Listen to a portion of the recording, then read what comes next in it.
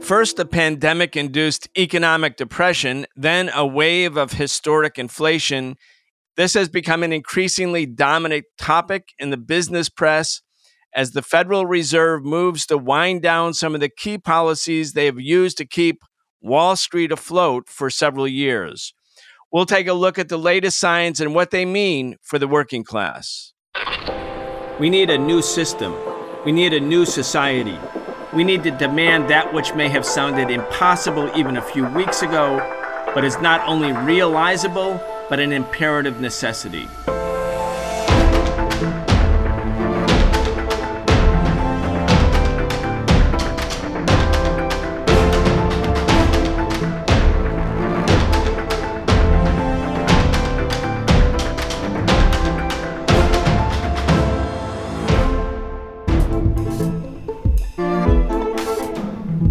We are excited to have again Professor Richard Wolff join us for our regular weekly segment where we talk about the biggest stories related to the economy, the state of the working class, and the crimes of big business.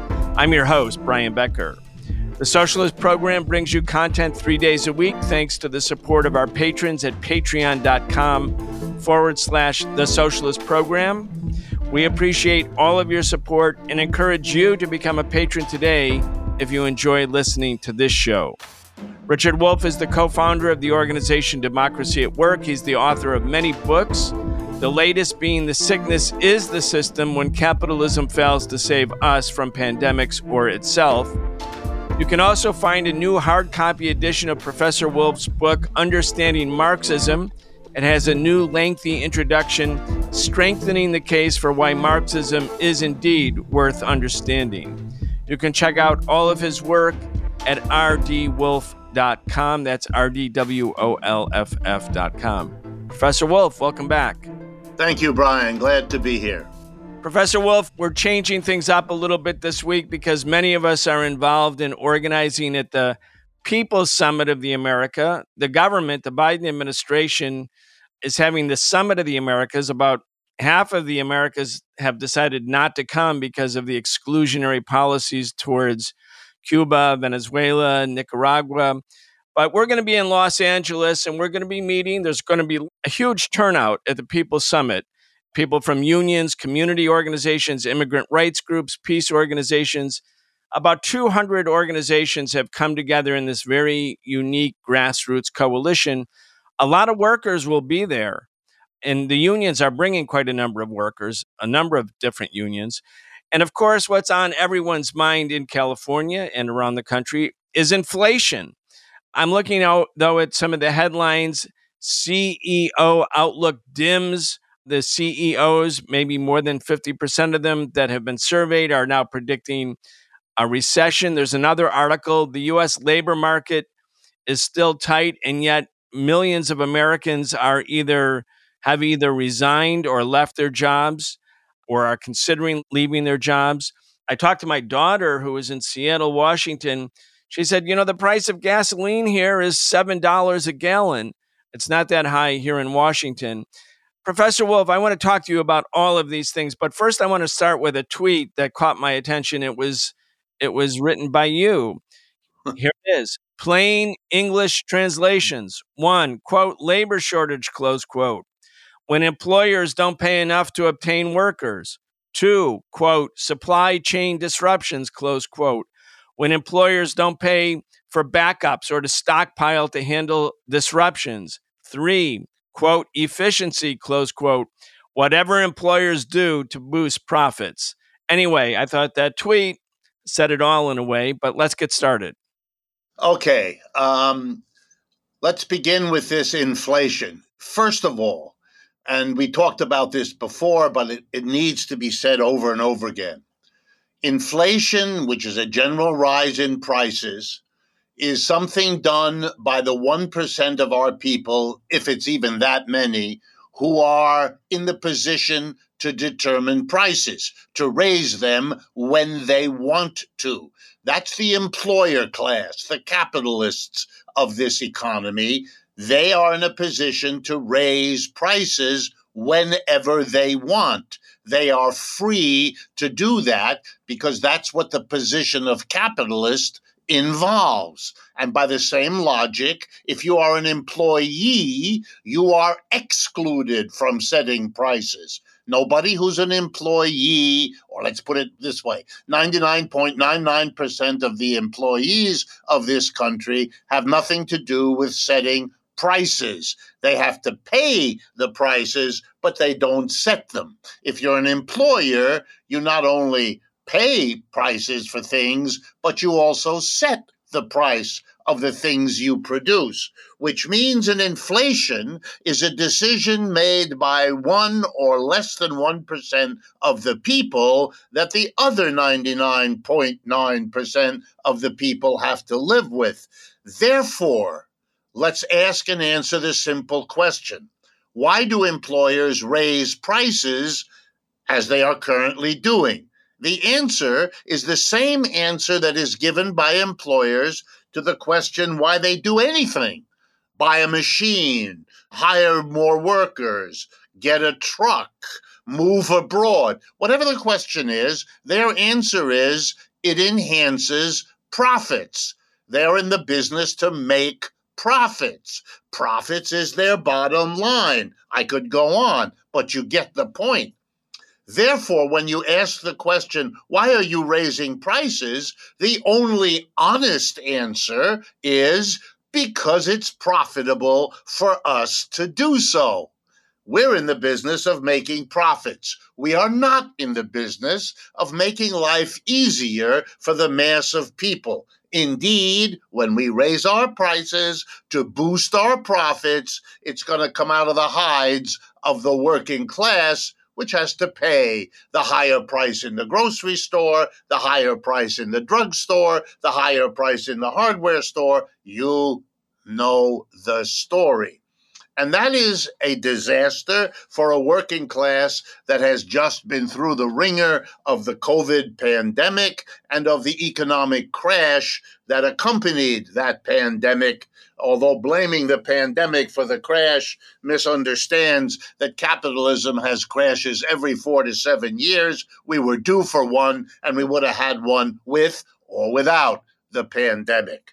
The problem with an inflation is that while it boosts profits for most capitalists, in other ways it can damage capitalists. One way is by making the rest of the world choose to buy goods and services from other parts of the world rather than from the United States. Why? Because prices are rising here, and our current inflation is higher than the rate of price increase in most of the rest of the world, and therefore customers are shifting away from U.S. goods to foreign goods.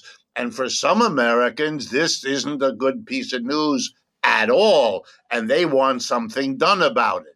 Then there are the mass of the working class, which is screaming bloody murder, having gone through the 2 horrible years, 2020, 2021, to be hit in the face with an inflation now is one gross injustice too many. And so there is political upset in the country, there is anger, there is bitterness. Wages are currently rising at 4%, which is less than half of what the rate of price increases are, so that workers are falling further and further behind. And wherever you look in the United States today, there is quote unquote social unrest, which is a polite way of describing how angry and upset people get when you squeeze them economically. And while for some people it might be compensating to deal with your loss of income, your loss of a good job, your inability to pay the prices, to meet your monthly expenses. For some people, having a gun or 12 or 15 in your house makes you feel more like the person you wish you were. But in the end, the freedom to own a gun is a very poor compensation for the lack of freedom you have if your job is no good, if the security of your job is no good, if the pay is inadequate, and all the rest. Anyway, the bottom line, the government worries that it will be blamed for the inflation. Now, the irony is that the government is right to be worried, but it is also correct to understand that inflations are not caused by government activity. That is a common misunderstanding promoted by people whose job it is to distract us from the capitalism that is our problem to the government, as if the government did the things it did out of some intrinsic weakness or strangeness or evil, rather than serving the capitalists whose donations, as we all know, keep the government going, put the politicians in the offices that they occupy, fund the political parties that present us with the choices, etc., etc. But governments worry they will be blamed. Mr. Biden and the Democrats he runs with are worried they will be blamed. So here's what they've done. And if this won't outrage you, I don't know what will. They've decided they have to do something about the inflation, or at least look like they're doing something.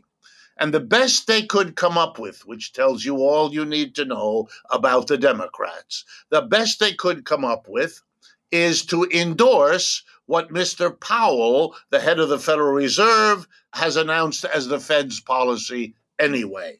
They're going to raise interest rates, and they're going to do it, raise them a lot, and they're going to raise them in a short amount of time. They've already begun to do that. And this, of course, is a tried and true policy. It is clear that the Biden administration reappointed Mr. Powell as head of the Fed because even though he's a Republican and even though he was put there by Trump, et cetera, they're keeping him there, once again telling us that the difference between the Republicans and the Democrats on anything about domestic economics is a very minute item and very, very little distance you need a microscope ever to see. And so they're going to do that. They're going to raise interest rates. They've already done it. What's the logic here? Very simple. By raising interest rates, you cripple people who are either already in debt or you dissuade people who were thinking of borrowing money because now it's going to cost more to do that since interest rates have gone up. Let me give you a couple of examples. A few months ago, mortgages in this country to buy a home, if you borrowed money, which most people do to buy a home, you had to pay around 3% per year interest on your mortgage loan. That's now 5%. Well, that means your monthly payment is now hundreds, if not thousands of dollars more for the same house than it was 6 months ago. We are at the lowest point in many decades in the affordability of housing. No young people with the kinds of incomes they earn and the jobs they have, they're not getting married. They're not going to buy a home because they can't afford it. And so the idea is by raising interest rates, not only will houses stop selling, but automobiles will be more expensive to buy because you buy it on time, paying for it over several years, during which the interest rate shapes what your monthly payment is. The same applies to your credit card. We're all going to see higher monthly bills there as the interest rate charged on our outstanding balances goes up. And finally, students will actually not only not get the relief they were promised by Mr. Biden as a candidate, but they may be facing very soon rising interest rates for their debts, present and future. So the whole idea is you're going to cripple all these people. They can't borrow for their credit card the way they could before, for their automobile, for their home, for their child's education. And with their cutbacks, sellers will go, oh my goodness, people are not able to borrow, therefore they're not able to buy. I dare not raise my price because I'll lose customers. Notice the logic here. You're going to try to stop the inflation by hurting directly the people who owe money, whoever they are. And you're hoping that that then trickles over to the actual price setters, which you hope will then not raise prices because you've shrunk their consumer buyers in the world. Wow. Talk about scratching your left ear with your right hand rather than going with your left hand, which is closer. This is a peculiarity, and it's a peculiarity that capitalism always displays. No matter what mess up in the economy capitalism produces. And let's remember, we have an inflation because that's how capitalism works. And now we're going to solve the inflation by whacking the people who are debtors or need to go into debt. And that's the peculiar way. Notice we solve the problem by never questioning or challenging or limiting the freedom of capitalists to do as they want, as if that freedom didn't get us into this dilemma in the first place. It is the way a system continues even long after it has demonstrated to most reasonable people that its historical time is over. Richard, it's important the point that you are emphasizing, that what we're experiencing are decisions, the decision to raise prices, Right. the decision to sort of limit credit, the decision as a consequence of the limitation of credit to prevent investment or to make it harder for people who are already settled with debt to pay their debt back. In other words, there are decisions all along the way by people who have the authority to make decisions. And you're saying this is the employer class or the government that functions as their servant, or the Federal Reserve that functions as the servant of the capitalists writ large and the banks in particular. It's very noteworthy. Your presentation is so almost diametrically different from mainstream economists. I'm thinking about Lawrence Summers, who was the president of Harvard, former secretary of the Treasury. He's been making the rounds. I've heard him all over the place on, general media, also in some specialized media. But he's making the rounds because he was a, quote, budget hawk. He was against opening the spigots during the middle of COVID and having additional expansion of quantitative easing earlier. He felt it went on too long. He's also making the argument that we are inevitably going to suffer this extreme inflation, which is wiping out people's limited savings, the people who have limited savings, which is the majority of the population, unless we get wage inflation under control. I've heard him give the same speech 5 times. Wage inflation is the problem. And he said, if you look at the different indices, the government spent all of this money as a way of priming the pump, sort of Keynesian government spending to keep, the economy afloat. It created additional demand. Now we have workers who, because of so-called labor shortages, are demanding and getting higher wages.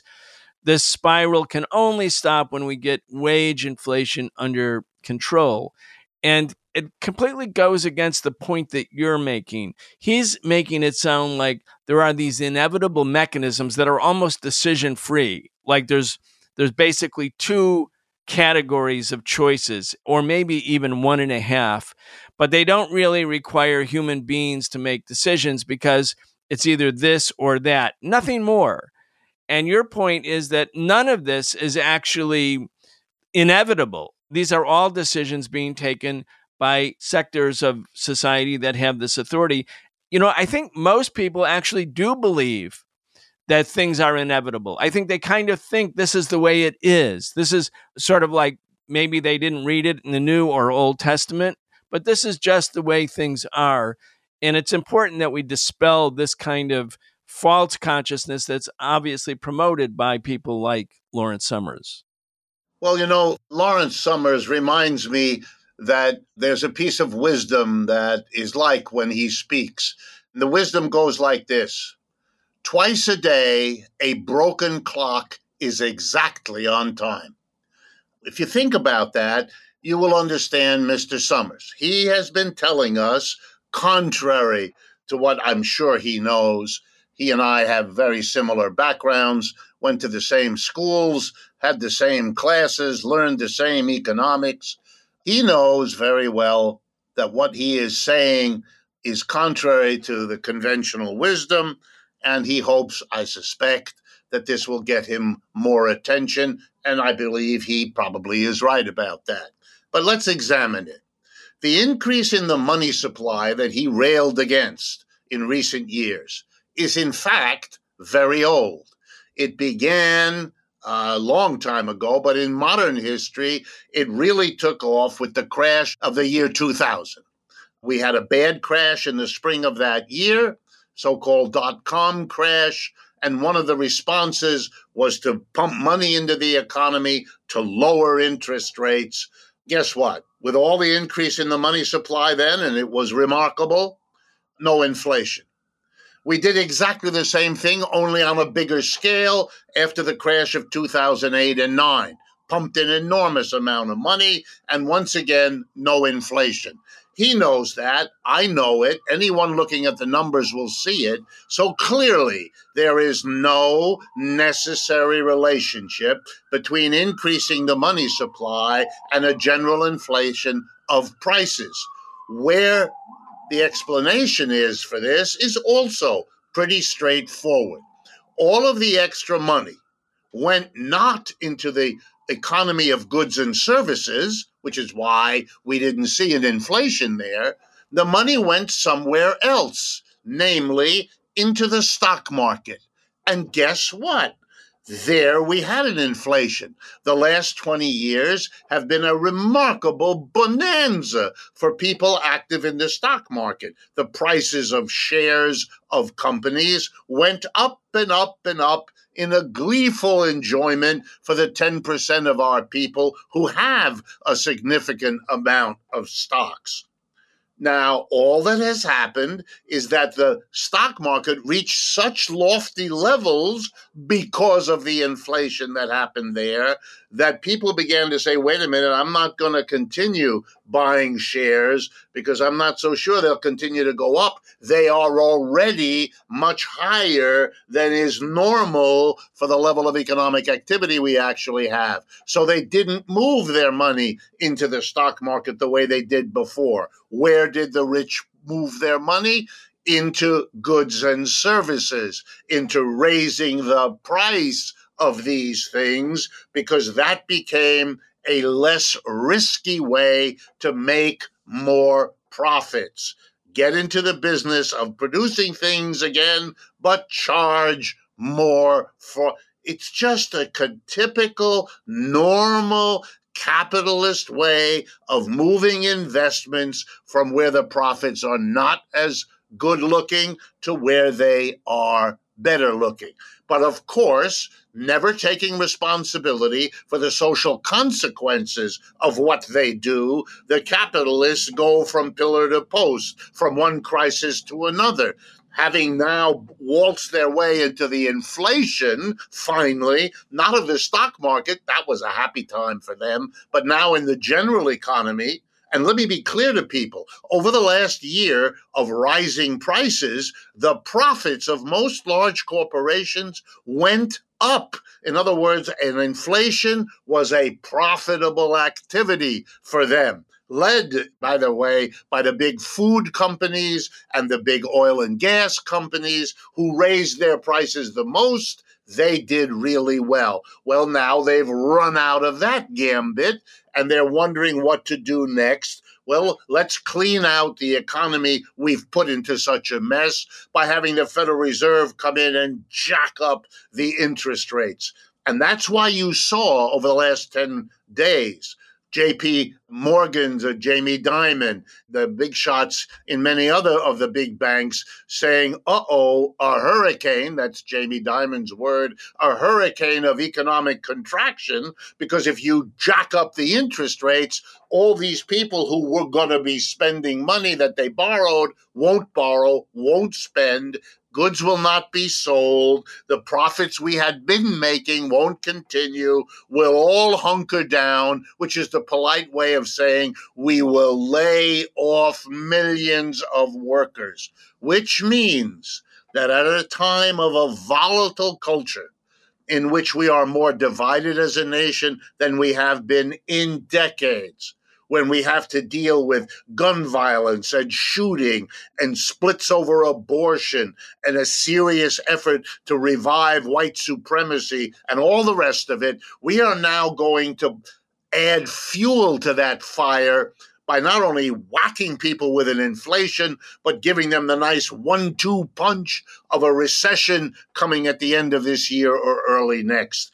Then the people who make this happen, the 1%, of our culture, the employer class, they will be wagging their fingers at the mess they've made by blaming the mess instead of themselves. They will blame the people who shoot up a school. They will blame the people who talk white supremacy. They will fill in the blank. This marvelous ability to be eager to find the bad person over there so that no blame falls on you or the system that made you rich.